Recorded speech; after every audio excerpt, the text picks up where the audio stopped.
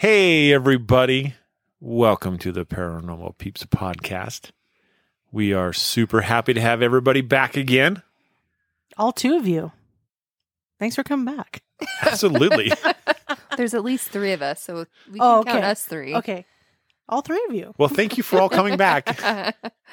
And who do we have around this beautiful, wonderful wooden table tonight? I don't know. Guess. The same three people that are here every time. Right? I'm Jamie. I'm Elisa. And I'm Josh. And we have a great show topic lined up for you guys tonight.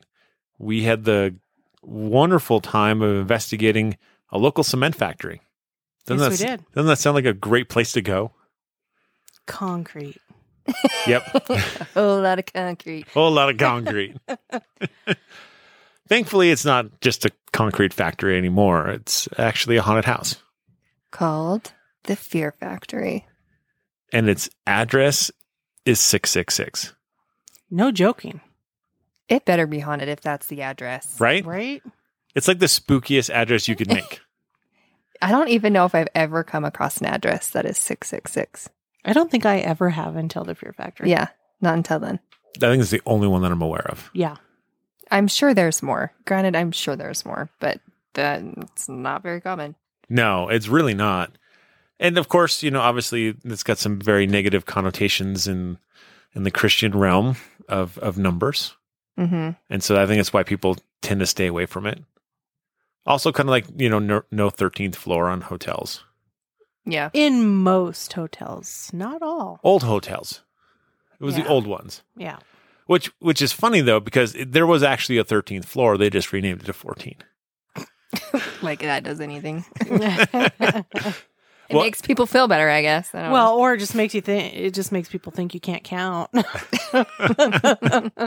12, 14, 15. Yep. That's how I counted. That's how I grew up counting. All right. So we want to give a special shout out to Broken Wings Paranormal for inviting us along. Absolutely. Now we've done a handful of collaboration investigations with this team, and yeah, always very fun and enjoyable for sure. Yeah, absolutely. So I want to say thank you so much for that. Also, thank you for Grim Ghost Tours. Yes. The one interesting thing is Fear Factory is an exclusive place through Grim Ghost Tours. Yep. And so they will always come out and give you a nice tour of the place and give you some history. Yeah. Always helpful. Mm-hmm.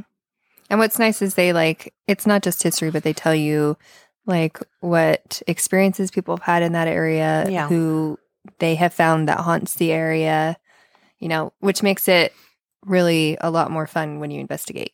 Absolutely. Yeah. Because you're not starting from scratch trying to figure it all out. And I think most importantly, they show you how to get around the locations. Yeah. And if you're like me, you still get lost, but We did get lost. we did. We got left. We were walking up 1,000 flights of mayhem and then down 1,000 flights of mayhem. Yeah. And we got down to the bottom of the steps and where is everybody? Where did they go? Which way do I go? Yeah. And then we just want to give a special thanks to Fear Factory. They had some staff on hand, kind of running security, make sure that we were safe. It is in a little bit of a sketchy part of town. Yeah. Yeah, there's a lot of homeless people around. Maybe that's more of the area in Salt Lake with homeless people, but they keep the doors locked for you and unlock it when you come in and lock Yeah. it back up. And then when we leave, they let us out, so they take care of it. They make your trip safe. Yeah. Very appreciative. Oh, absolutely. Absolutely. We have some special events coming up, don't we? We do. Yeah. October's approaching quick. Spooky month. It's approaching spooky quick. If I want to be honest. So we have a couple public investigations that Cold Spot Paranormal Research is putting on, which is us. Surprise! A surprise! We're two things. So our first one's going to be at Petite Neat up in Payson. And that's going to be Saturday, October 15th from 7 p.m. to 12 p.m. So limited number of tickets are available, guys. We're only selling 10 tickets. Because this place, you can hear everything. It echoes. And Yeah. so we want to keep this small So we can give you the best quality experience. so everybody has a good time. Yeah, 100%. So it's a great location. Yeah, It's indoors. it's indoors, Mm-hmm. which So- is perfect. And it's heated Yes. Yep. very well. There are bathrooms That work great. that work wonderful. And if you guys haven't listened to our episode with our Petite Need investigation, this was one of the original schools in Payson. Yeah. And then it, Like, it's so original. It's so old that it was named after Chief Petite Neat that lived in that area. Right. yeah. Right. So if you guys haven't heard the episode, go back and listen to it. We get into some really good history of the location, but it's 3 floors and it's just a lot of fun. It is a museum now. So there's, museum exhibits in there, but we had a lot of fun in there, and there's also a dirt floor basement that you get to go into. Mm-hmm. Mm-hmm. But what's nice about the museum is that there are other objects in there from different pioneers and stuff. And so you get spirits that are attached to those things. Absolutely. And also some items from the Donner Party. Uh-huh. Yep. So, Which we have gotten information from. Like, we've gotten EVPs off of that. So anyways, it's a really fun place. Excited to do it, and tell your friends and get a ticket while the Yeah. getting's good. Yep. And what's our other one we got going on? So we have Benson Grist Mill. So that one's actually going to be not just a paranormal investigation. It's also going to be a costume contest. So put on your best costume, and we're going to have a first, second, and third prize. Of course, we will also be having hot cocoa. We'll have snacks. We'll have little candy bags for the end of the night that will be handed out. We will even be doing door prizes. Yes, we will. Yes, and which will all be explained, right? Yes. For those that buy a ticket. What's the ticket cost for this? Ticket cost for Benson Grist Mill will be $35. Okay, so $35 a person, but it's going to be loads of fun, guys. We're even going to have a vendor there. Laura is her name, from Broken Wing Paranormal. So she makes all sorts of wonderful, like, necklaces, all sorts of things out of stones and beads. And she's got some fabulous stuff, but she's going to be out there as a vendor. So, bring your moolah, because she's got some amazing stuff. Her work is out of this world, and everything's one of a kind. Yeah, and you can find her on Facebook, right? You sure can. It's called Lavinia's Eden. So you can find her there. Check out what she sells. She's got just a wide range of things. So, And real quick, we didn't go over price for Benson Grist Mill. Do we have a price on that yet? The Benson's Not Benson Grist Mill, but for Petite Petite Neat. Neat. Sorry. Petite needs $25. yes, Petite Neat will be $25. Benson Grist Mill will be $35. Yes. Yes. Awesome. And you guys can find tickets on Eventbrite. Yes. Is where tickets will be sold. Yes. And we got some really fun door prizes and stuff too.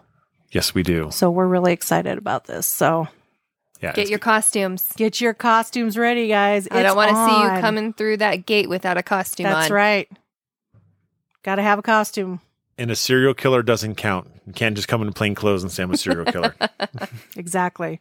We should also mention, though, that since it is also going to be a paranormal investigation after the costume contest and those things, that bring a change of clothes. There is a bathroom that you can change in. Because if you have a costume that's like got a long cape or whatever, or Wings or yeah. like a mask that, might hinder your eyesight, you're going to want to change out of those things, because there are stairs like in the big mill and such. And we want everybody to be safe. Yeah. And this will be a rain or shine event. Yep. Yeah. Just so you guys all know. We will have heaters available If it's cold. if it's unexpectedly cold. Yep. Which, It hasn't been for the past few years, but yeah. But just in case, we are prepared. Yeah, we will be prepared. And there's also bathrooms, and of course, all the locations are inside. Yes. So you just got to walk to get to them. Between buildings is all. But yeah, snacks, hot chocolate, all those good things. You really can't go. Prizes? You really can't go wrong. Like No. you got prizes, costumes, snacks, and ghosts, And a vendor. and a vendor. And a vendor. Yeah. And buy yourself some jewelry, some stone wrapped jewelry. One of a kind. It's almost a Paracon. Almost. On a very small scale. It's a microcon. It's a microcon. But yeah, definitely come out, buy tickets, come out and have some fun with us. 100%.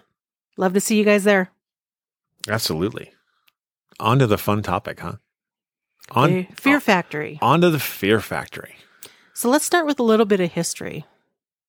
So in 1492, When Columbus sailed the ocean blue. All right, you two. Hey, good job. You finished the right. oh, not that far back. No. Okay. Yeah. So before it was Fear Factory, and it was a cement company. It was called Portland Cement Company, is what it was called. Okay. Or some people call it Portland Cement Works. Right.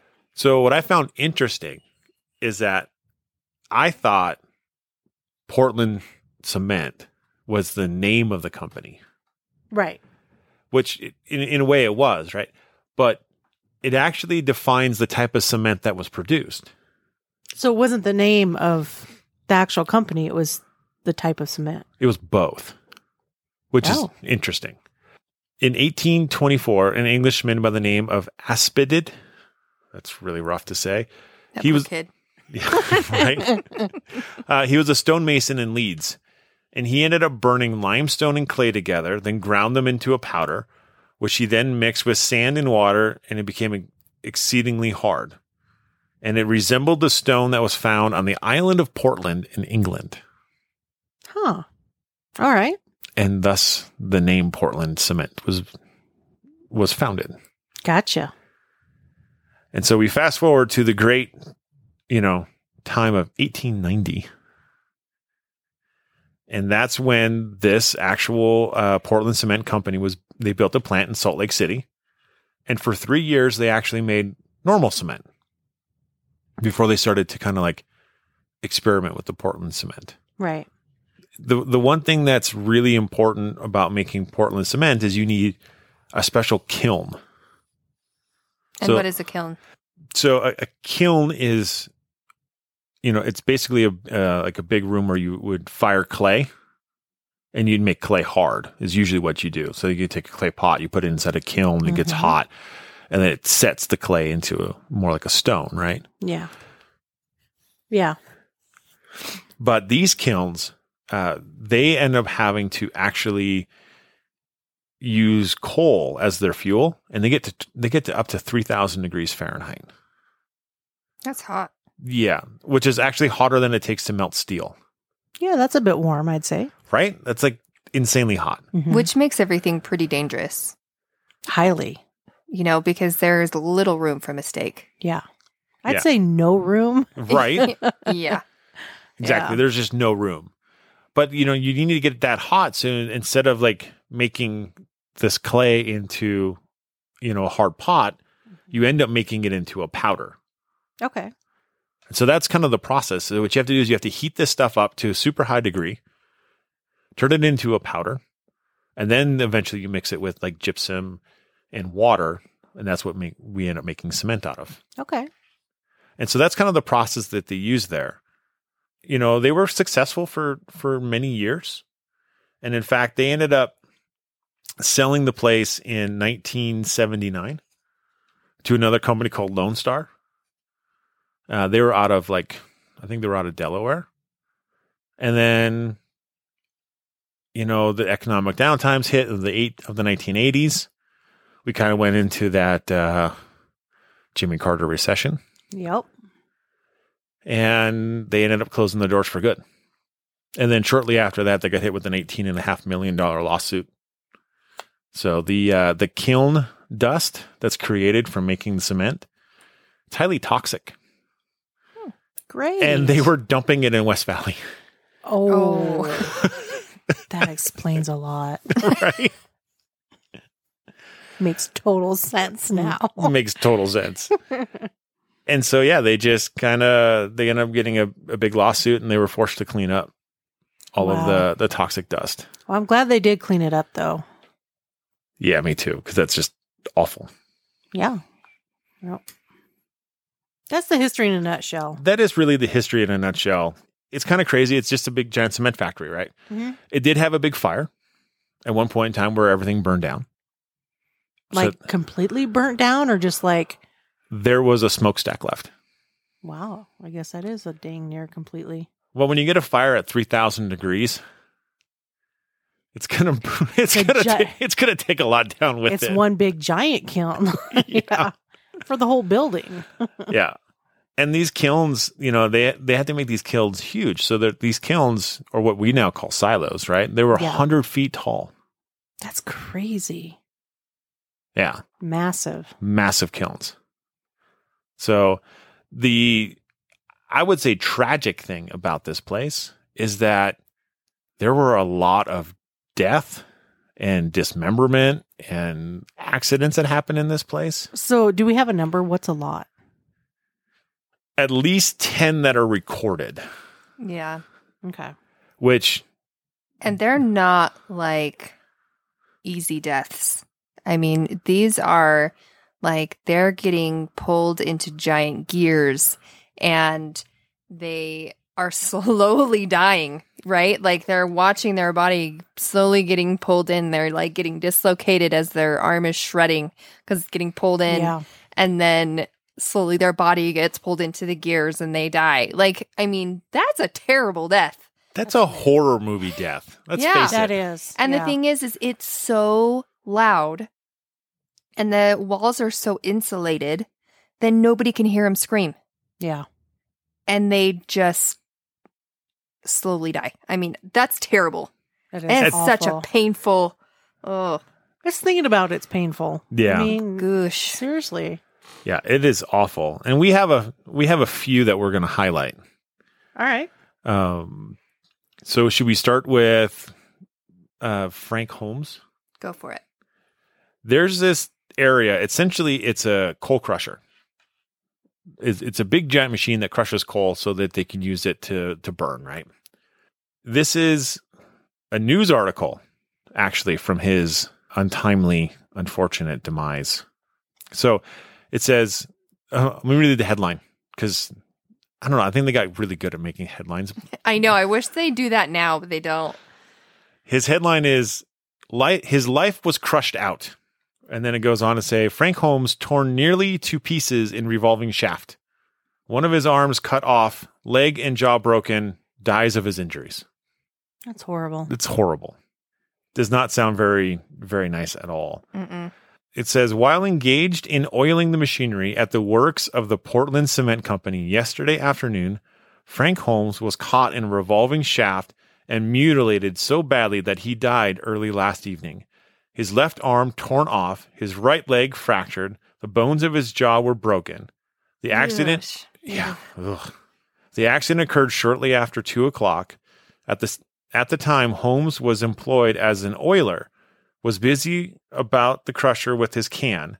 There is a large revolving shaft in that vicinity, and it is thought that he had been oiling that. He apparently leaned his arm on the shaft and got it caught in one of the flywheels. In a second, he was wound about the shaft and flying through the air at the speed that was almost enough to tear him to pieces. Oh my word. goodness. They get so detailed. They do. When was this article written again? I have no idea. I don't know. I have the article too, but it doesn't say when. Oh, okay. But you can tell, like, it's an old article. Yeah. It's very graphic. As soon as he was caught, Holmes screamed at the engineer. And the engineer saw him drawn into the wheel. Immediately, he shut down the machinery, but it was some moments before the shaft could be brought to a standstill. When it did, Holmes was thrown to the floor beneath it and lay there in mangled and bleeding piece of humanity. Oh my gosh. These are good writers. What? Several of the workmen ran to Holmes expecting to find him dead, but they soon discovered that he was breathing. Dr. A.S. Bauer and William Gleason were summoned immediately to attend to him. When the physicians arrived, they found that while being hurled around the shaft, Holmes' left arm had been torn from his body and had hung by some fragments of cloth. His right leg had been fractured above the knee, and one side of his jaw had been crushed in. The victim almost died from the loss of blood before the doctors could get to him. He was unconscious and was removed to St. Mark's Hospital immediately. Holmes's leg was in such a condition that it was apparent to the physicians that it would have to be removed, but at the time an operation was impossible without fatal results. Accordingly, the wounds were dressed as best they could, and an effort was made to revive the patient. He lived until early last evening when he passed away without having regained consciousness. Oh my. So he survived for A little bit. a rest of the day, essentially. Ugh. Yeah, that's That's horrific. like farm accident. That's bad. Yeah.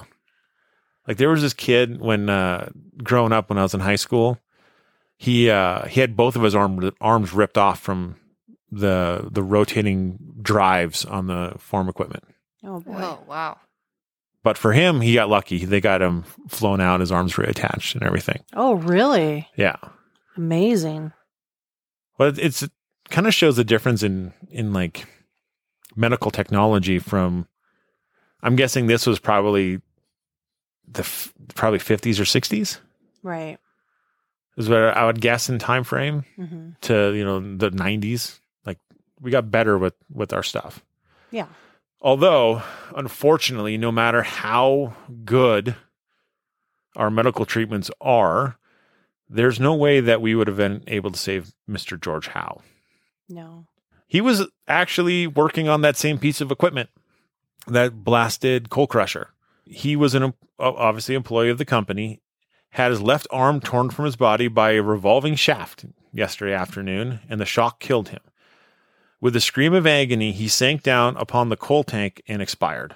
No one witnessed the ghastly spectacle, and when Superintendent Blythe heard the scream, he ran with alarm into the room and found the lifeless and almost naked form of Howe, lying upon the coal bin with his severed arm close beside him. So Howe was engaged in running the coal crusher, and it was supposed that he had ascended a ladder to oil the machinery. So it's like the same job. It's the same job. And while he was doing so, his sleeve was caught by the shaft. Well, that sounds very vaguely familiar. Yep. Mm-hmm. And his body was removed by S.D. Evans Undertaking Parlors, where they will remain until some of the relatives can be located and heard from. Jeez. Yeah. He just got caught in the machine, and before anything could happen, he died from the shock. And what was the next one? The next one that I got, so I think this next one's probably, it's got to be the worst of the three that I have. As if not, having your arms ripped off is Your body mangled. mangled bad enough, right? Right. So remember we talked about how you have to heat all this stuff up to like 3,000 degrees and all of that stuff. And so there's this product that gets created called potash, and it's something that has to be collected and then added with water and all of this stuff. And it happens to be in one of the silos that's currently there, right? This is man is boiled in hot water tank, Oh, man. which is Ouch. awful. Like, I'd rather have my arm ripped off and die of shock. At least that's quick, right? Well, yeah, I mean, you'd hope so. Yeah. I guess not in all cases, but. Yeah, I guess that's true. Mhm. So this one says, plunges to painful death after losing way among the vats. Falling into a cauldron of boiling water at the Portland Cement Company's plant. Charles Whitner, age 30 years old, met with a horrible death. Whitner, who is from McAlester, Oklahoma, had been employed at the Portland Cement Company's plant for 2 weeks. Oh, he was a newbie. He was a newbie. He was unfamiliar with the arrangements of the big vats, where potash deposits were collected, and trying to find his way through the building, he lost his footing, sliding 20 feet down the side of the tank until he struck the boiling water. Oh, my Oh. word. Ouch. They discovered his hat near the vat, And so they aroused fears from his fellow workmen. And after a short search, they found his body. Oh no. Gosh. That's awful. Yeah, there are so many. I found all these different articles, and I just want to read you the headlines of some of these articles of these terrible accidents that have happened. So we have violent fate of George Howe, employee of the cement company killed in a shocking manner, caught in the shaft, and his arms are torn off from his body. And then we have was ground to pieces. Tramp meets horrible death in Rio Grande Western. Wait, did you say tramp? It says tramp. That was a name. That's what they called homeless back then, Mhm. I believe. Was Yeah. stealing a ride. He kept an interesting diary telling of his travels and died. Another one, his life was crushed out, like what you had said. Stranger is killed. Passenger train strikes man whose name is supposed to be Frank Mitchell. Painter falls to his death, and brother had torn him from a live electric wire. Working on a steel roof, tumbled to ground, and skull was fractured. Why don't they talk like this now? Like when I read obituaries, I want to know what happened. Thomas Williams fatally crushed, dies at St. Mark's. Mangled by shaft, torn into pieces. All of these are different. Two true friends, firm until death. Accident at cement works, he narrowly escaped death. George Otten struck a match when there was a terrific coal dust explosion, was badly burned and taken to the hospital where he is now in the most critical condition. Like, just early morning blaze. You know, like they have all of these articles. Mhm. Now, okay, if they have all these articles of, and you know everybody at that time is reading the newspaper, Absolutely. and you would not want to work there. I don't know anybody who would want to work in a place where they have all of these, like, I mean, these are horrific. These aren't just like you fall to your death and you die, or, you know, it's your arms are getting ripped off your body. Yep. Yeah. Your face is getting mangled. You're possibly going to burn to death. You know, like there's all these terrible things. Nowadays, that place would have been shut down so fast. Oh, yeah. Well, oh shit! Like the guy who fell to his death, right? The guy who fell and was electrocuted, right? Uh-huh. He fell off that catwalk that we walked on. Yep. And if any of you have ever seen the catwalk, it's high. It's very high. It's really high. And it's hot up there. Yep. And that's in the, you know, what was it, 90 some degrees out, which is pretty common for Salt Lake City. Mm-hmm. Mhm. But we didn't have the vats underneath us running, No. which are running boiling water at 200 and some degrees or 4,500 degrees from the kiln or 3,000 degrees from the kiln. Oh yeah, and heat rises. That's got to be so hot. It's going to be miserable up there. And there were supposedly no guardrails up there. So just an open catwalk. Oh, that's too scary. I can barely do that with it caged in the way it is now. Yeah, there were some when we were doing our tour. There were some that struggled with going across the way. Yeah. And yeah, it was really high. It's very high. Well, it's a 100-foot tall tower. So Well, and Yeah. it doesn't help that the floor that's underneath you is like this Metal grate. metal grate that you can look straight down and see the floor below you, 20 feet below you. So that's a bit intimidating as well. And honestly, that metal grate feels flimsy to me Mhm. Yeah. anyway. So, yeah. But it was just interesting to me that people continued to work there for years. yeah. And even knowing all of this that's going on, because everybody's getting notified. This isn't just let's keep it hush hush. It's obvious It's everywhere. that it's everywhere. Mhm. yeah. It makes you wonder if they had the mentality that some people have today, like, it ain't going to happen to me. Yeah. Or it's like, I'm desperate. I need a Mhm. job. I need the money. I need to Mhm. support my family. Yeah. Yeah. Well, you got to figure like they operated continually through even the Great Depression. yeah. Yeah. And so like if there's no jobs to be had and you need a place to work, you're going to There work you where go. you can. Steady work. Coal mines have been notoriously dangerous to work in. Right. And yet people were always working in those things. You know, Mm-hmm. there'd be mine explosions or collapses or whatnot, and people were still working in there. I think people go where they have to, in those avenues. 2 more deaths there. All right. One that we can't collaborate on. And that's the homeless man. Okay. So right outside the cement works, or the Fear Factory now, there's a triple set of railroad tracks. Mm-hmm. And they were used mainly for, obviously, transporting stuff in and out of Salt Lake City. One of the rails was actually used to bring in the materials from the quarry to actually make the cement. And so when Ghost Adventures went and investigated this location, they told a story. Now, it's nothing we can find an article on. We don't know when it happened, right? So sometimes it's hard to find news articles when you don't have a good way to find it. But it sounds pretty fantastical. Yeah. Yeah. Yeah, it does. So there's supposedly a man who was walking down the tracks. There was a train coming, and he decided to lay his head or his neck down across the rail. And have his hands behind his back. Mm-hmm. And Yeah. why would you do that if you were going to? Well, I think in typical Ghost Adventure fashion, unfortunately, I kind of tend to think it's just to sensationalize it and to make it seem like something evil had come over this guy and made him do it. Yeah. Yeah. So obviously, if you've ever put a penny on the tracks and seen what happens to a penny when a train runs over it, Yeah. imagine what it would happen if you put your neck on the tracks. Yeah. And it pretty gruesome. Said his hat was still attached to his head as it rolled down, and it just, yeah. We couldn't find anything on it. Yeah. We looked. No, we've looked. Can't find nothing.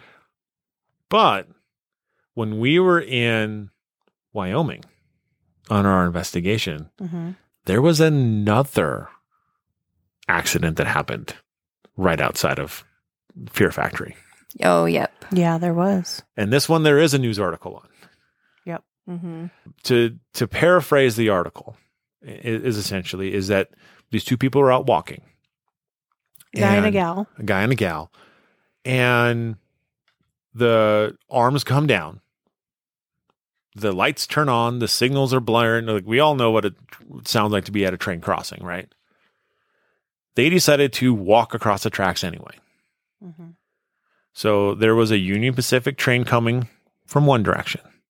So it was coming from, I don't know, let's just say from the right.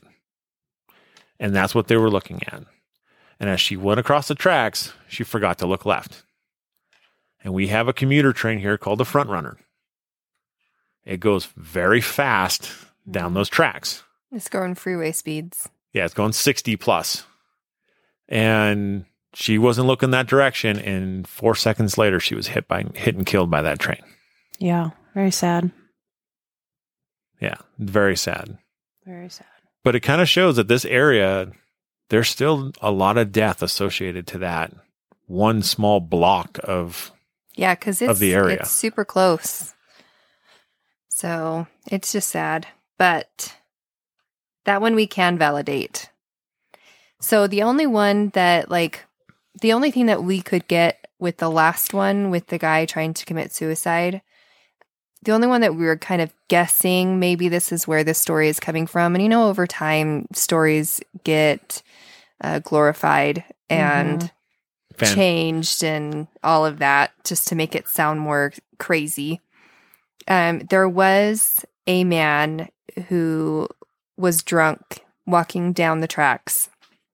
This is in one of the articles. And he was staggering. There's a couple of cement workers that saw him staggering down the tracks. They said it was common for people to be walking down those tracks. But it looked like he was staggering. And when he saw the train coming, I guess he tried to step over the track and tripped and fell into the train. So that's the only thing that I can get from that. But it doesn't have anything to do with suicide. Doesn't have anything to do with laying his neck on the train track or anything like that. So basically, it was somebody who was drunk. Yeah, it was and an fell honest into it. accident. Yeah.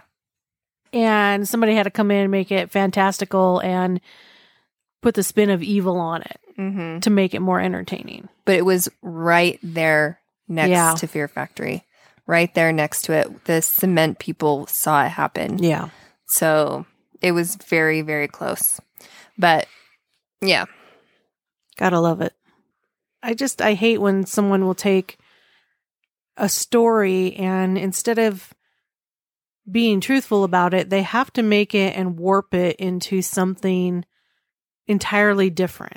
But if anybody has information on that article, if Let that us know. article exists, if it's a real thing, Like if you if have we're proof on that, Yeah. we want to see it. we want to see it. We're all about it. Yeah. Yeah. And because it helps back up stories and claims that have been heard, right? Yeah. And that's the thing is like we were told these stories of Frank and George and Mm-hmm. Yeah. and And we found articles. we found articles to back it up because that's the first thing I want to make sure of is that we have some proof and some evidence that this stuff actually occurred. Yeah. You know, it gives more clout to that article, to Yeah. that piece. So yeah, so let's get, like I said, let's get into our investigation. You know, we started off in probably the place that I like the most inside the factory. Same here. Oh, same. I think Same. Yeah. I think we all wanted to be in that spot. we, for whatever reason, we all gravitated towards that area. We all had the same spot in mind. It's also the coolest place in the building, and not like cool as in like awesome, but cool as in temperature. Yes. It's not as hot as the rest of the building. Yes. And it's also the quietest spot. So Fear Factory, for all of you who aren't aware, is located right next to the interstate. And it Mhm. is loud. Yeah. It is not insulated very well in the catacombs and things like that. And so it is loud. You hear Everything. the cars going by, the diesels, the honks. The front runners, the Union Pacifics. It gets pretty hard when you're trying to get EVPs and things like that with Mhm. it being that polluted Yeah. with noise. Yeah, but the catacombs is probably the most quiet place It in is. the Yeah. building, in the Yeah. area. It We is. didn't hear anything outside. And it's called the catacombs because that's what Fear Factory calls it. Yes. So it's just essentially you walk into where the side tower is, kind of where the loading trucks came in, and you'd walk underground into this Through a bunch of dreadlocks. ropes hanging down. smacking you in the face. There's a lot of things that they have when you're walking through it that are hanging from the ceiling. Yeah. So, yeah, that was a little irritating. But once you get A little. once you get through that, we found the stairs at the end and decided to hang out on the stairs in the hallway right there and do our Which investigating. this hallway, at the end of this hallway, right? There's this, I don't know, big demon creature dude in there now. But what used to be there was the coal crusher. So the infamous machine that took the lives of George and Frank used to be in this section. So this is the unfortunate areas of demise for George and Frank. Yeah. Yep. So we started at the bottom of the stairs and we did a dowsing rod session. And for me, dowsing rods don't always work very well for me. I try very hard to be still and not move, and I don't want there to be any contamination with the rods because for me, I feel like that could be easily manipulated. Sure can. And you can create your own stories if you want to with that. And that's not what I'm about. If they don't work, they don't work and I don't want to use them. And that's how it mostly is for me. And I'll just put them away. But this time they worked so well. I mean, I started the dowsing rod session and when we were starting to get answers, they felt different. And it's a little hard to explain unless you've experienced it. But they kind of felt heavier, almost like they were being like there's just a little bit of a pull on them. And when I was using the dowsing rods, I have them hanging down a little bit and to make it harder to manipulate, right? And we were talking to Frank and to George, and they were just a swinging and answering all of our questions. And what we do is we have them cross the rods for yes or spread them apart for no. And they were instant. The answers that we were getting were instant. They were clear. And it was fun because when it was like, hey, is this person here? They're like, I don't know. And they're just like wiggling them back and forth, you know. We asked them where they were standing, and we'd be like, hey, George, where are you standing at? And the rods instantly went right to a certain spot, and then they'd go back to center. And then we were like, Frank, where are you standing at? And then they'd go, and it was funny. It was right next to where George was standing. So they were standing together, and then they went center. And then Josh put his hand out where they said that they were standing, and it was cold. Yeah. Much colder than the actual room. And it was almost like a ball. Yeah. It wasn't like a body shape. It was like a ball in the middle of the air. Yeah. Just hanging there. Yeah, and we all felt it. We all put our hands in there and we're like, holy cow, that's like cold. There wasn't a breeze. There wasn't anything like that. It was just cold. Yeah. Yeah, like I said, we're in the back of this hallway, and like there's a door at the top of the stairs, like an emergency exit, but there was no breeze blowing in there. No, and what's cool is that what we like to do is we like to make sure that it's not anything like that. And we checked to see if there was any breezes coming from any of the directions, and there wasn't. And we also put our hands outside of that cold spot. Yeah. And it was warm all around it. It probably made the size of like a volleyball. I'd say so. Something like that. Yeah. Yeah, about that size of a cold spot. And anything outside it was warm. Everything inside it was definitely colder. Yeah. I mean, it wasn't even just a degree or two. It felt much colder in that spot. Very noticeable.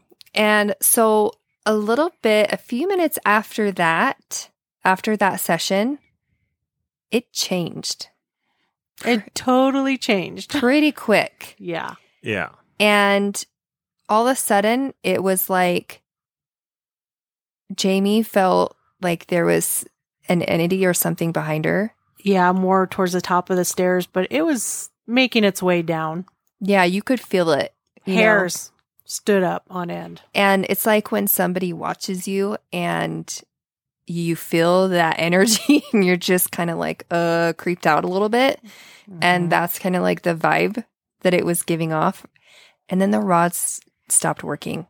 Yeah. We were like, we asked, is there somebody on the top of the stairs behind Jamie? And it was like a very weak yes. And then they just stopped. Yeah. They stopped working after that. Almost like it scared Frank and George away. Because it was like a decent conversation that we were having. It wasn't like a creepy experience or anything like that. It was like a conversation you would have with anybody else you just met. And then all of a sudden this creeper comes down the stairs. And so Jamie feels like it's like coming further and further down the stairs. So I stand up and I'm facing it. Josh is facing it. And we're all like, what's going on? And Josh, what do you see on the top? Oh, I kept seeing like almost like the shadow like moving kind of back and forth. Like, so at the top of the stairs, there's a coffin up there, and there's a light shining on top of the coffin. And I don't know if it was coming from outside. I think probably coming from the outside. And it's kind of like blacking out.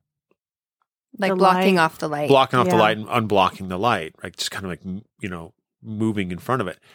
And I mean, that's all I could really see. Part of it was the coffin was kind of messing me up.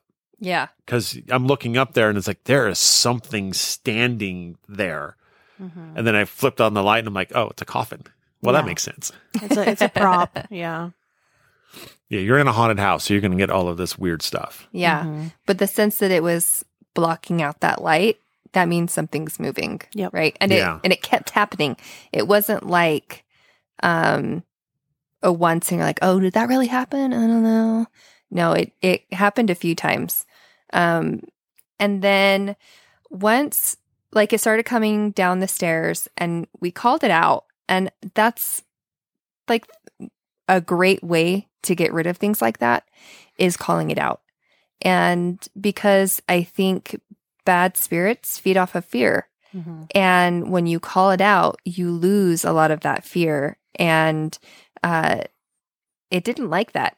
Well, No. and so for people who don't know, what do you mean by calling it out? Because some people would be like, challenging it so let's be clear on what she means by calling it out. So calling it out is definitely not challenging it. It's like, hey, I know you're here. Mhm. Like, I want you to leave and you're not welcome here.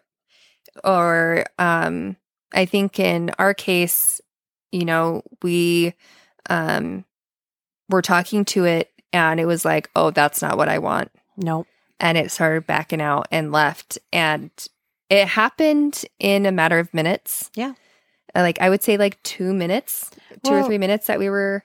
I think by talking to it, making it aware that we were aware that it was there. Yeah. And I think it knew that we weren't scared. Yeah.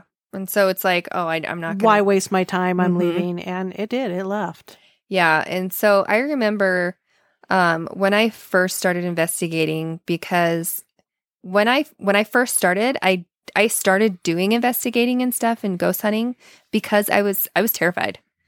I loved being able to be in a safe place and watch ghost stories and read mystery books and stuff. Like, I thrived off of that stuff, but in reality, like actually going ghost hunting and having experiences, because I had it all my life, it was scary when you're alone. It was really scary. And so I was like, I am tired of being afraid of this, because it would happen so frequently. I'm like, I'm tired of being afraid of this. So I'm going to learn what this is about, because knowledge is power, right? 100%. So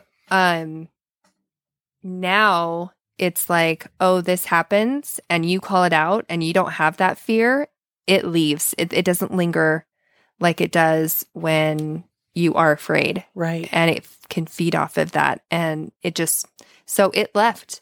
And it just kind of dwindled after that. We didn't get a lot of evidence. No, but we did. So when we were dealing with that negative entity, right, we heard Oh, that's right. A noise down the hall. A noise down the hallway. Like a rustling sound. Mhm. right. And so then I called out down the hall because, we have other people there investigating. We had another team there investigating. So I just called out down the hallway, hey, is there anybody down there? Yep. Mhm. Because if they would have responded back, then we know, oh, it's just a human Yeah. down the hallway. Right. And we left a camera down there. Yeah. So we had 2 cameras, and one was down there and the other one was recording us, right? Yep. And the camera that was down the hallway picked up an EVP in response. And so It's a good one. it's a good one. We're going to play it for you guys. And if you have kids, plug their ears. There's someone down the hallway?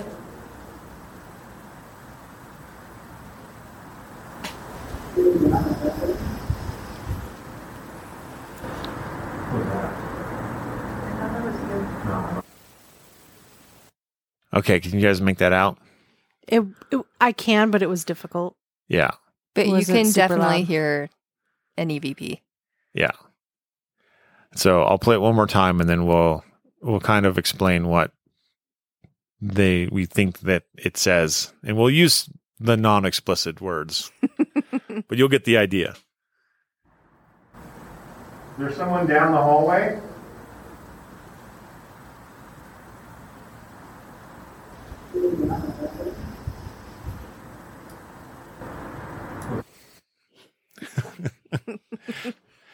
So what it sounds like to us is, who is this mother effer? Yeah. Yep. Male. Male.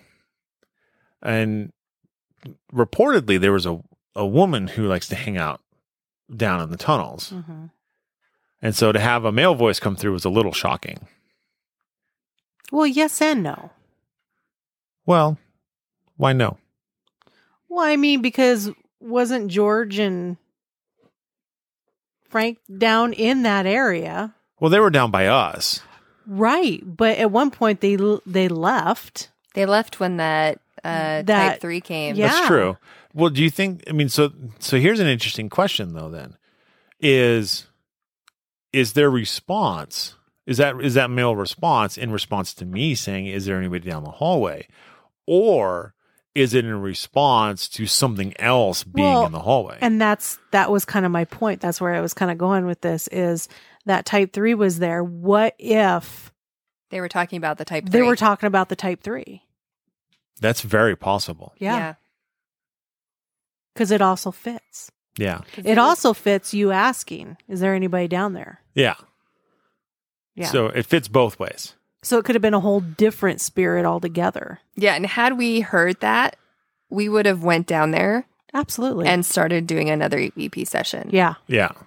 But we didn't hear that until after listening to the recordings. Yeah. The audio. Yeah. But that is probably the most explicit thing I've ever caught. Yeah. Well, yeah, but it was Steve that brought that to our attention. Yeah. Yeah. So- And we will be posting. So this is a video, actual video. And so we'll be posting it on our social media accounts so you guys can watch it. Yeah. So thanks to Steve from Broken Wing Paranormal for Putting that together for putting us. that together And editing it. That and was editing awesome. it. Yeah, Yeah. he did a great job. Awesome job. So then we go down to the catacombs halfway down the hall. And we introduce ourselves. And right after we introduce ourselves, we hear 3 sounds. But we can't make it out. It's not super loud. But we can play it for you. I'm Josh. Good sound. So it's like t, t, t. So it's something that you'll probably have to listen to with headphones, but they're very faint. But it was, for us, it was loud enough for us to hear, and we were like, wait, hold up. Because that wasn't like a normal noise. Mm-mm. No. So, and then I also felt like there was like a feather brushing up my arm, and I felt it 3 separate times. And if you guys have ever been touched by an entity before, it often feels like either spider webs, feathers, something soft, airy or whatever. But for me, at this point, it felt like feathers. Like if someone were to take a light feather and just lightly brush up my arm. And like I had said, there are a lot of things that hang from the ceiling in certain parts. And this is one of those spots too. But I checked all around me and I didn't have anything hanging around me because those things drive me nuts. And so I wasn't around anything hanging. And when you ghost hunt, you are holding still. You're not walking around. You're not moving. You pick a spot and you stay there. Yep. So I looked around, nothing wasn't above me. And then I didn't feel anything after that. We really didn't have any experiences after that. It was really still. So after a few minutes, we decided to leave. And we went over to the Hell Silo. And this is the first time Jamie and I actually investigated Fear Factory a couple of years ago. Yeah. And we had wanted to go into Hell Silo.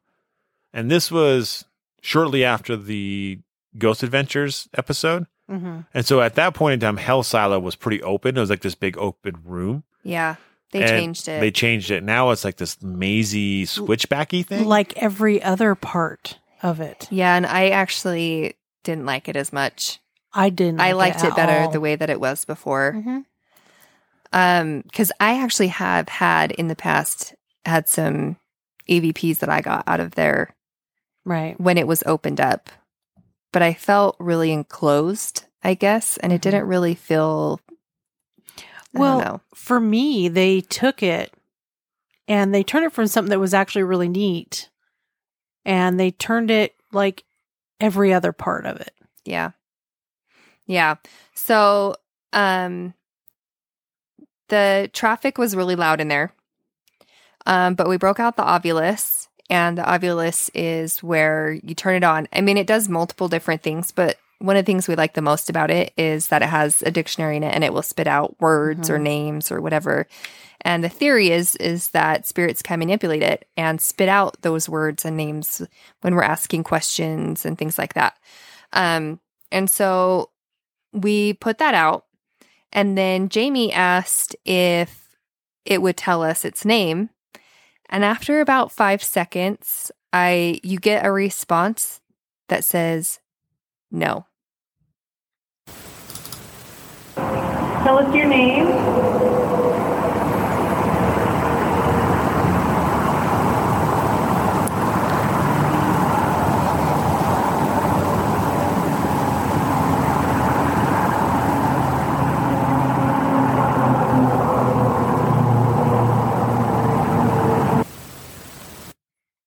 Okay, that was like 15 seconds, 20 seconds. But at the very end, you hear a male no.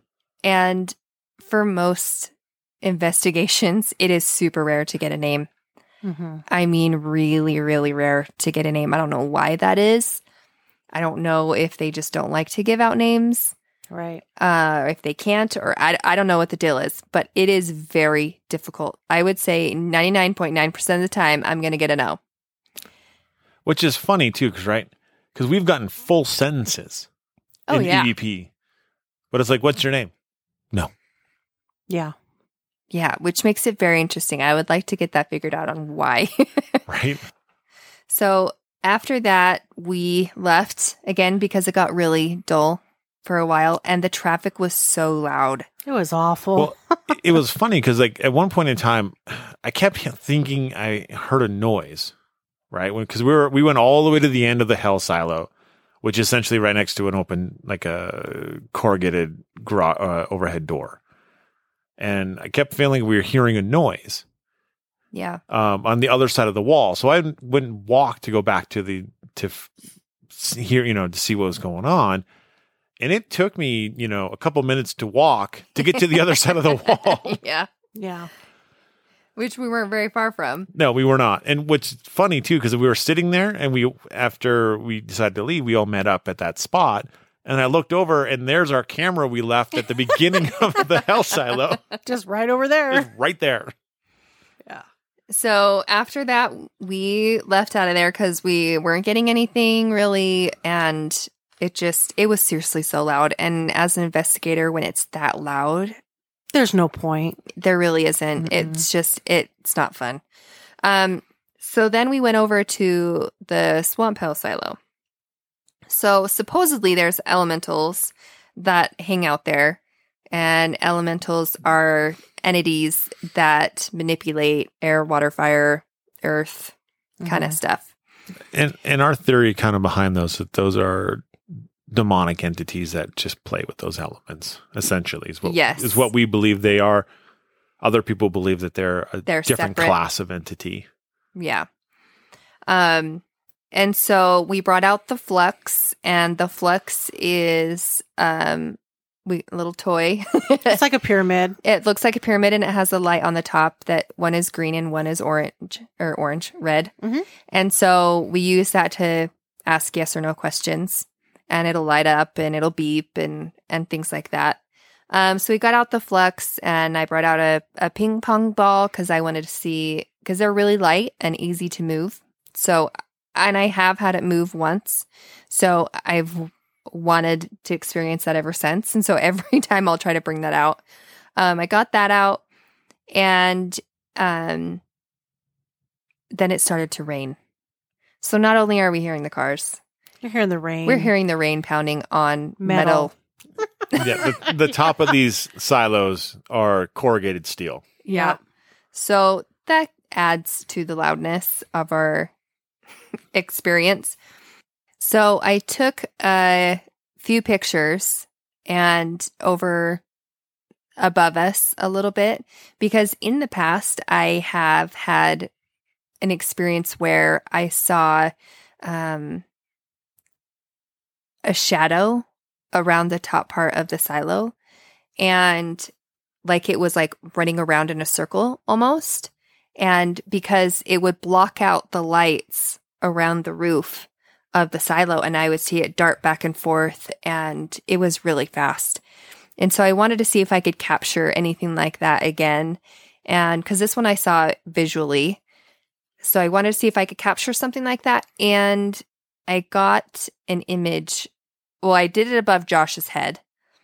And you see Josh's head in one picture, and you do multiple. So it's not, if you catch something, you can either debunk it, saying that, oh, okay, well, it's in another photo and this is really what it is. Or it's like, oh, it's only in this one. It's only in this one photo. Why is it only in this one photo? And so then I took the first picture, and I see that there is a fog over the top of Josh's head. And then almost like what a bug looks like when it moves past really fast, it's like this little streak. Mm-hmm. But this was far enough away that this was no bug, because if it was a bug, it would have been way small. I mean, this thing had to have been the size of my hand open, going across. I mean, it was pretty big. I would say it would be about 6 or 7 inches. And we would have seen it, because I had would have heard that thing flying by. Yeah, it was big. And I had flashes going, and we would have seen it, but there wasn't anything there. Like there wasn't. So a lot of the time when we see something like that, we consider, after debunking it, not dust. It's way too big to be dust, way too big to be a bug. We'll consider it as an orb. And when it's streaking across, meaning it's moving, right? So I took another picture, and there wasn't any cloud above his head. There was no fog. There was no bug. I mean, I took pictures all night while we were in that room, all around, and there was no other sign of any other thing flying in the air or anything like that. But And if it would have been dust, you would have picked up more. That would have been a heck of a dust bunny right there. Right? It was huge. Attack of the Killer Dust Bunny. Right? So I can explain the fog, though. I was thinking, and so it just caused a bunch of steam to come off my head and create a mist. Off your bald head. Yeah. That would mean there would have to be activity going on in your head. So you're neurons firing something for that to happen. And we all know that that's not possible. Look, it happens once a year. Well, that was your once a year, I guess. I know. Yeah, so we had those pictures come through, and I don't know, it felt really still in that area. Yeah. And that's how it was in all of the silos. We didn't get a whole lot. And I don't know if it's just because everything was just so loud, it was hard to focus on how we were feeling and the energy or anything like that. But it really, normally when it's like thundering and it's raining, that gets us excited because that creates more energy in the air, which gives the spirits energy to manipulate themselves or things or appear or, right.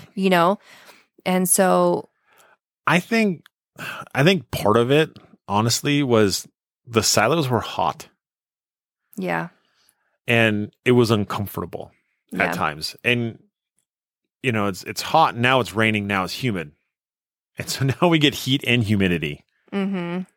Which could also be the fog. Yeah, I was just going to say that. It's very possible. So, which is a total, realistic idea. Yeah. And which is what we like to do is, it's okay to debunk your own stuff. It's totally fine. I would rather have it be more obvious that that's what it was. That still does not explain that orb that we saw. No, and I think the tough thing about that, though, is that if it was human enough to create that type of fog, it should have shown up in multiple photographs. Right, and it didn't. It was gone. Yeah. So it's true. It doesn't make a whole lot of sense. No. But maybe, I don't know. Yeah. So then we head over to Clowntown. And it's another little room area full of clowns, clown faces, scary faces. And it's in the second or first silo. It's the silo closest to the gate is Yeah. where it's located. Yeah. So we set out the K2, the flux, our recorders. We start a dowsing rod session because we were told that there was a spirit there that likes to hang out named Anna.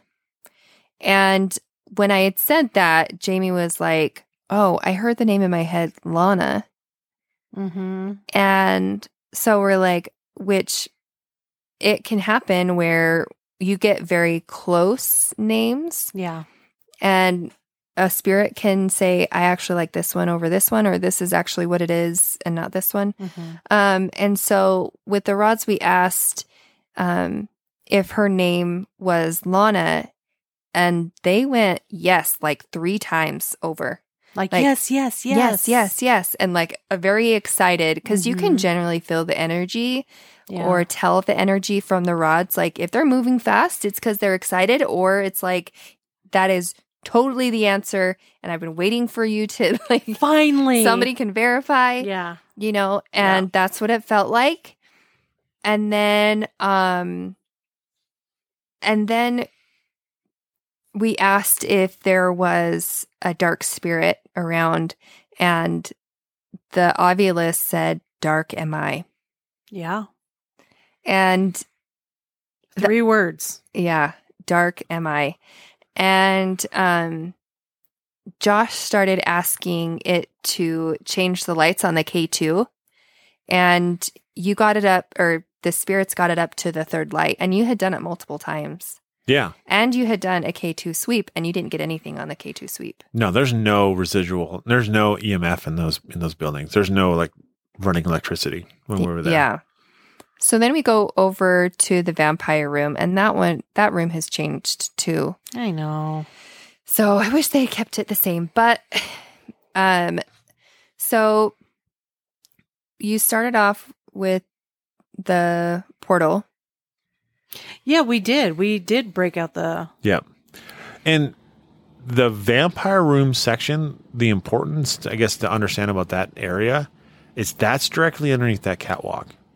So where that guy fell and was electrocuted, Yeah. we were underneath that area. Yeah. And we're also underneath the air by the area where the guy boiled to death. Mm-hmm. Yeah. So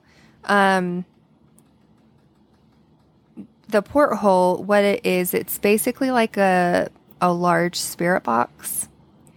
But you can change like the reverb on it and make it not hear the you know? Yeah. And you can change it so what you really only hear are the words spitting out. And sometimes they're really quick, and you can hear the difference between males and females and all of that. It's really cool. Anyway, so we popped that out, and the word or the name Johnny came through. Yeah. And what was interesting is back in Clowntown, that name came through in the Ovulus. But Oh, it did. It That's did. right. And the thing is sometimes the Ovulus, and with, I think, any piece of equipment, you can't trust it 100%. No. No. And sometimes the Ovulus, when you turn it on, it spits out a few words or whatever. Or if there's a lot of vibration, sometimes it will throw out a word. And so you can't always trust it 100%. And so sometimes when it's just like a random thing that just pops through, you kind of just let it go. You dismiss it. You dismiss it. Yeah. Unless it's very on with what you are asking or talking about, do you try to validate that? Mm-hmm. So it was interesting that it came through in the room just previously, and then again in the vampire room on 2 different pieces of equipment. And then we did hear like a few swear words and get out and shut up and Yeah. very negative stuff. Like, But here's the thing about the swear words, though. The important thing to understand about the swear words is that we are listening. So when you're using the portal or an SB7 spirit box, right, you are scanning FCC regulated radio stations, which means cuss words. They don't. Like they don't exist on those. No. No one's going to risk a $10,000 fine from the FCC for saying the F word. Yeah. So if you get that coming through on these devices, it's not someone on the radio. Yeah, and the thing is we were getting it one after the other, after the other, after the other. Yeah. And so, and then it just kind of stopped, and then we didn't get anything after that. And again, we leave because we're like, it's blank again. Yep. And it seems like that was the theme of the night in all of these silos and these different rooms, except for the catacombs. So all the other places that we were experiencing these things in were brief moments. And then nothing. It was like a surge of things that happened and then nothing. Absolutely nothing. It was like you could take a nap. It was nothing. Actually, Yeah. I almost did fall asleep in the vampire room. home sweet home, huh? Right? Well, we're just sitting down there, relaxing. There was a coffin open. He decided to lay Yeah. down, take a nap. I remember what I was sitting on, but I was sitting on something comfortable. And so I was like, just sitting there, and you're like, oh, okay, this is still and quiet. It's Maybe it was that one-eyed And it- raccoon. like, it could have been And it's warm. And so, yeah. little cockroaches running around. Oh, Yep. there were lots of those. I'll tell Oh, you what. It was nasty. So we made a group decision.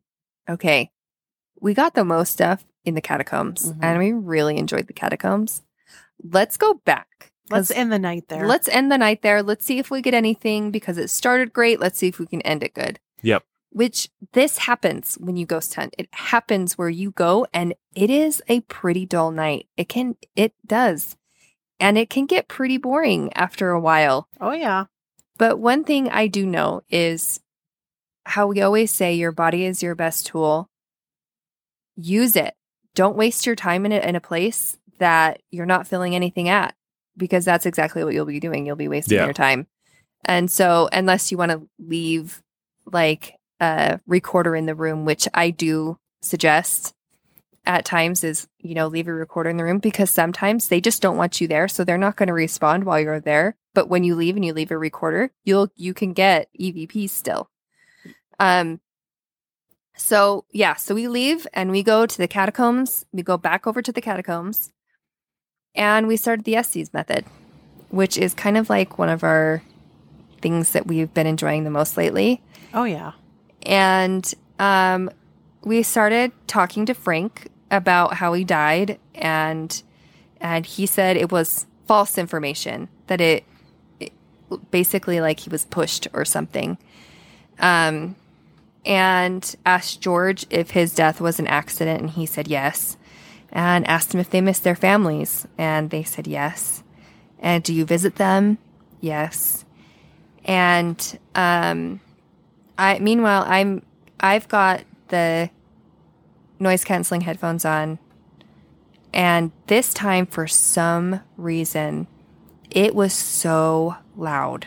I mean, do you guys remember how loud it was? It was so loud I that could you hear it. guys could hear it. Yeah, we could hear it. Yeah, we could hear it. And I'm like yelling, "Can you hear that? So loud!"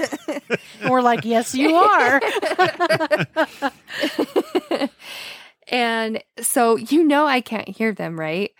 And then it was getting to the end of the night. We really didn't have a whole lot of time to spend at the catacombs for the second time. And so they said, Jamie and Josh, they're like, "Can you tell us goodbye?" And then we got, "Take me, I'm ready." So that for us is like they want to go with us. And we're like, You can't. No, you can't do that. That's one thing we don't allow. We do not allow you to come home with us. No. You have to stay where you're at. Yeah. And so you guys said, "We're going to start packing up." And then I got sad. Go on. And then Josh randomly, Well, it was getting.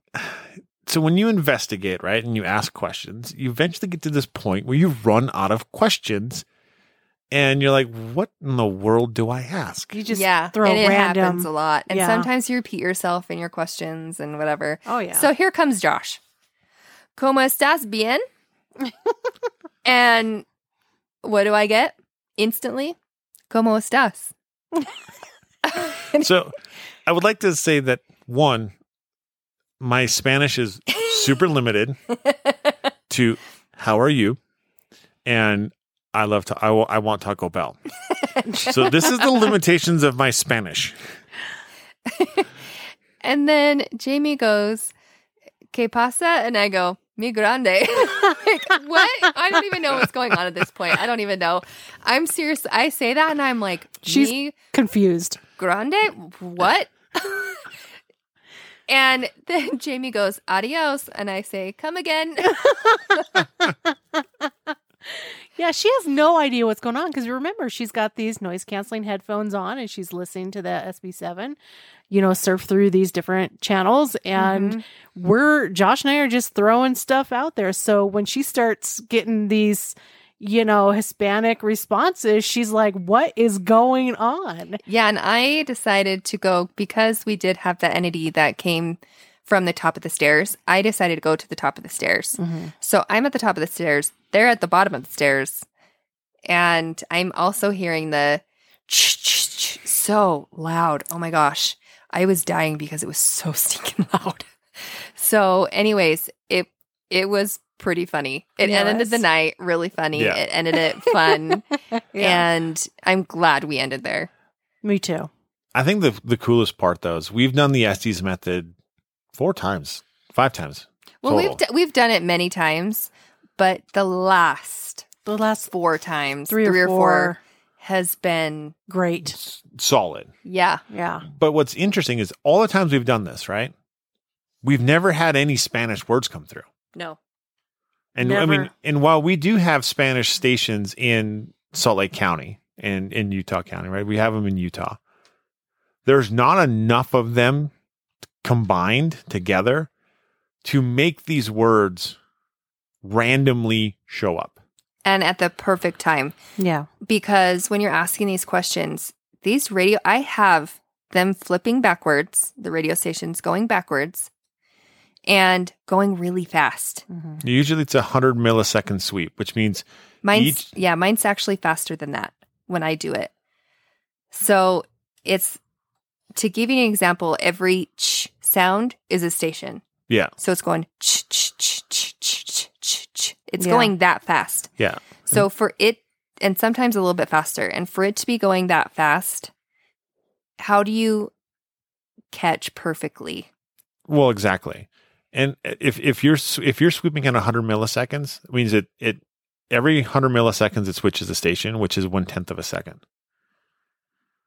And so it's that's It's fast.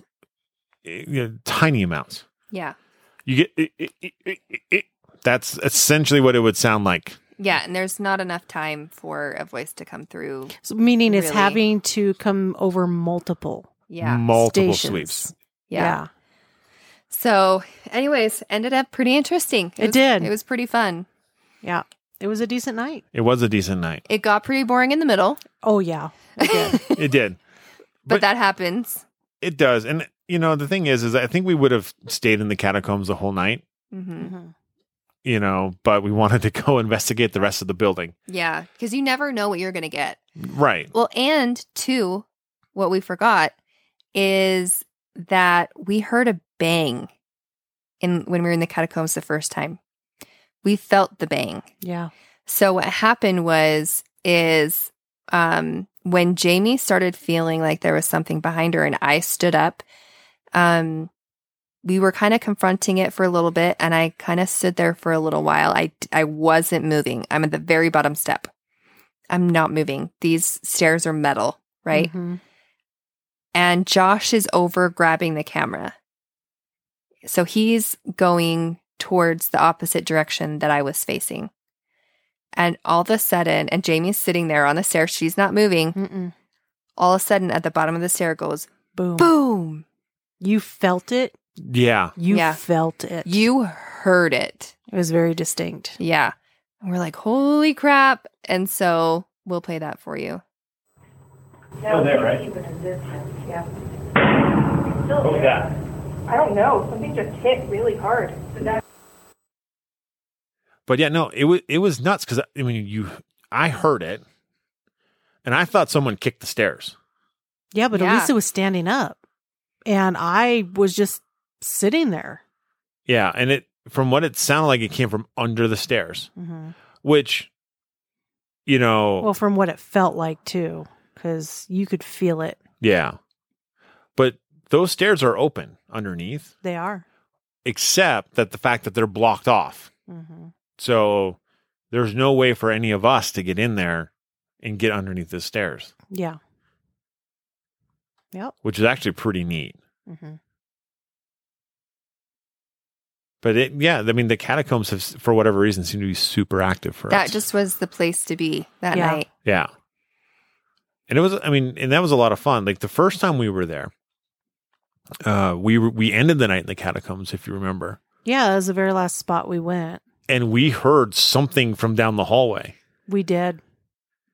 We did. And the thing that, But it wasn't like somebody talking or saying something. It was like something was like crawling along the floor. scraping on the concrete. Yeah. Yeah. Like something was moving across the floor. Yeah. Yeah. It was weird. Yeah. And that kind of freaked us out. And I was super hopeful that because we had a camera set up and a digital set up that night, We got nothing. and we got it picked up on nothing. And it's like, oh, that's the worst. Yeah. Yeah, we didn't get nothing. No. Although I will say this though, the first time we were there, we had probably the funniest dowsing rod session, and it was in the area was past the vampire room. Mm-hmm. It was probably similar to where we were this last time with the portal session, and it was set up as like this dining room kind of motif, right? And there's a big table in the middle and stuff all And a hutch and yeah. yeah. And we were doing a dowsing rod session there, and we're like, "Are you attached to anything in this room?" And it's like, "Yes." So I was like, "Okay, point to what you're attached to," right? Because I'm thinking, I don't know, there's some kind of crazy artifact or something in there, right? And I get spun around behind me, and there is this foam leg From the knee down. from the knee down, and It's a prop. it's a prop. And it's like pointing at that. I'm like, "Is this what you're attached to?" It's like, "Yes." I'm like, Are you lying? "Are you? Are you lying?" Yes. You just like messing with people? Yes. And you do. And that's what's fun about like doing dowsing rod sessions and stuff like that is you do get the funny ones. I mean, there are so many different type of people. And so, which means there are so many different types of entities. Mhm. Yeah. And they're not all creepy. No. They're not all mean. Nope. Some of them are just like you and I. Some of them are super funny. Some of them are sad. Some of them are just happy to be there. Some Yeah. of them are angry. You know, you do get like such a wide variety. They're not all super scary. Yeah. And you get those pranksters. Yeah. And this is the one we came up with. It was a prankster. And it was like, Yeah. it was neat. And that's where it's always challenging too. Because you're getting these answers. And you're like, do I trust that? Yeah. Do I trust this answer anymore? I don't know. Yeah. And I remember probably one of the funniest things that ended up happening is when we were on an investigation, we were doing a spirit box session, and we're asking all these questions, we're getting all these crazy responses, right? And then we stopped, and we get this voice that comes through. It says, "I lied." You're like, At least "Oh," you're being honest. right? And it's like, well, that's after the fact. So it's like, oh, that's great.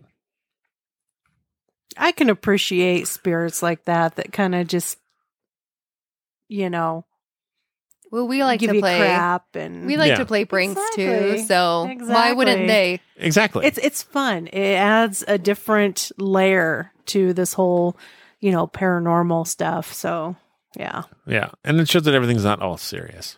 Mm-hmm. There is some enjoyment and fun that you can have with it, Yeah. and that makes it nice. So let's move on to our new segment Okay. called Ask an Investigator. All right. So we pulled Twitter and Facebook to get questions that we can answer. And you guys failed us.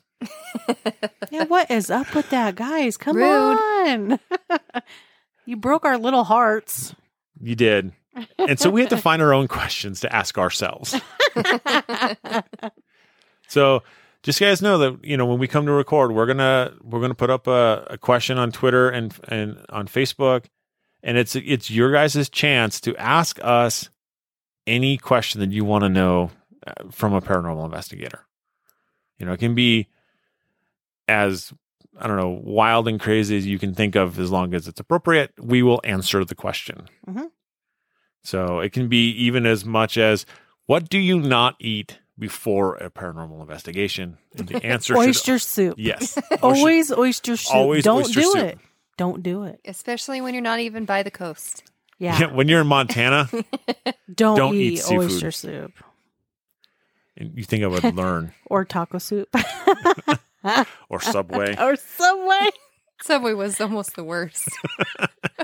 Although it was pretty funny. Yeah. That's for our blooper reel, though. All right. So, first question. What makes something paranormal?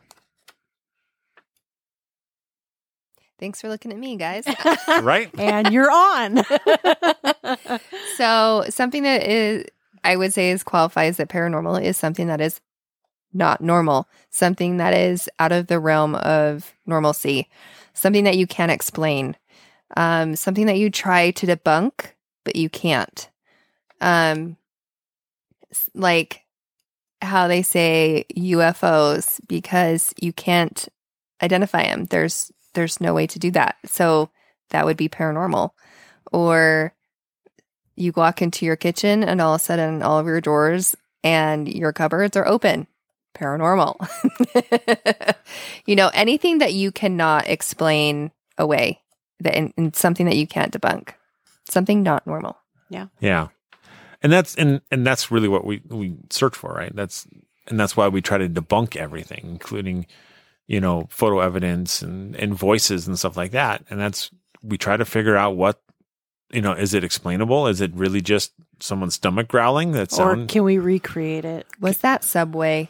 Yeah. Was that really Subway? That's a big yes. Yes. But yeah, it's those things, right? And I think that's what us as investigators want to do, is try to explain the paranormal. We are trying to figure it out. Yeah. That's our goal. Which I think if you take all of the knowledge of every paranormal investigator and put it into a giant pool, you got like 10% of the actual understanding of anything paranormal. Mm-hmm. Yeah. There's so much we don't know. Yeah. But we're all looking for those answers. And it's just fun. It's fun. It is fun. Yeah. So how can, the question is kind of worded a little rough, but it's like, how can you sense the paranormal? It's like we said, your body is your best tool, your best instrument. And it can feel anything from like the hair standing up the back of your neck. You feel like you're being watched. And I think that's the most that what people experience is they feel like they're being watched. Yeah, that's the very common one. And that one can be debunked in cases too. It can. Right. You know, if you have high EMF from electrical lines, whatnot, it can cause those feelings of being watched and hair standing up. It can cause headaches. It can cause hallucinations. It can cause all those things. So you have to kind of go through and by a process of elimination, kind of rule some of those things out first. Yeah. Mm-hmm.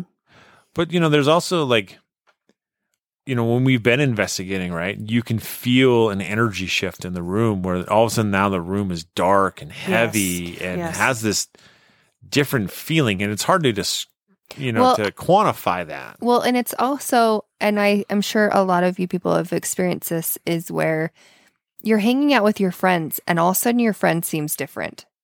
You don't know why your friend seems different, but you can tell there's something different. And you go up to them, you're like, hey, what's going on? Mm-hmm. You seem different.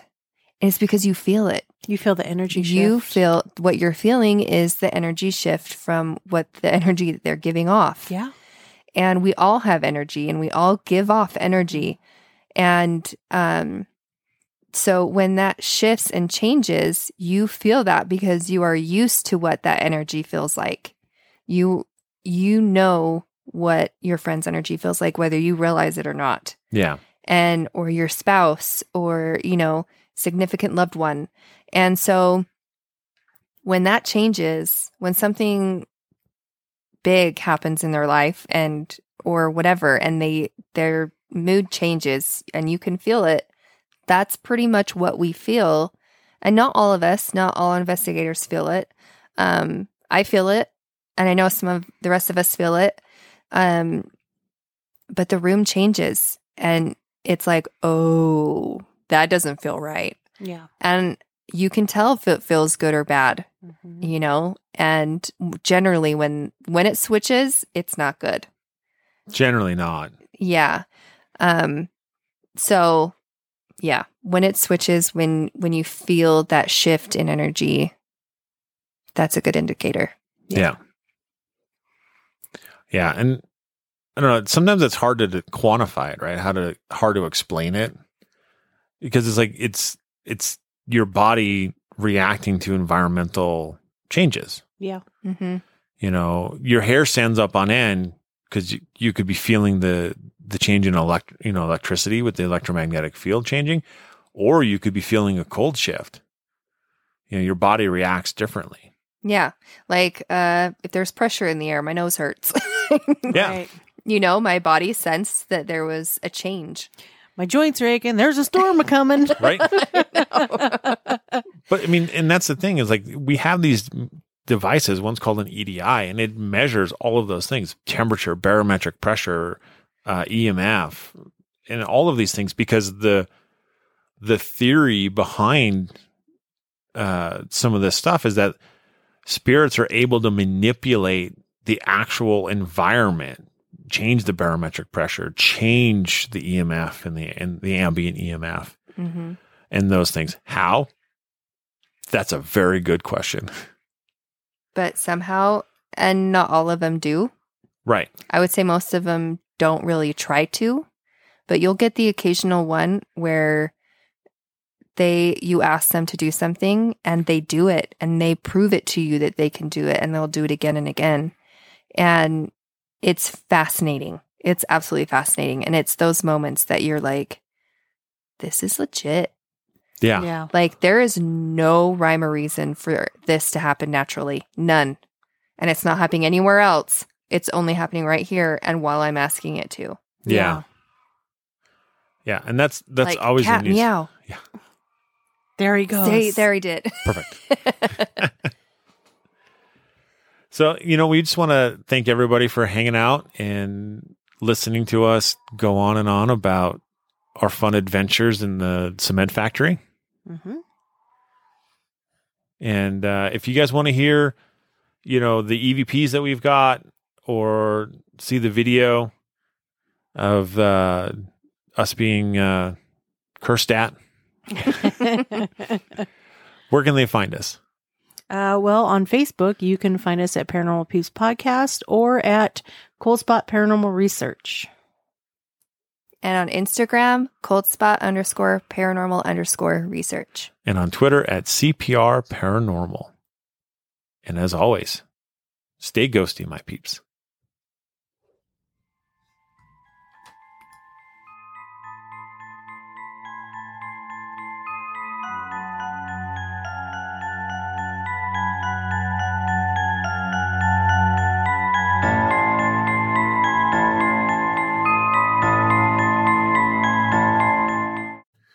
Thank you for listening to the Paranormal Peeps Podcast. You can find us on social media at Twitter at CPR Paranormal, on Facebook at Paranormal Peeps Podcast and Cold Spot Paranormal Research. And you can find us on Instagram at coldspot_paranormal_research.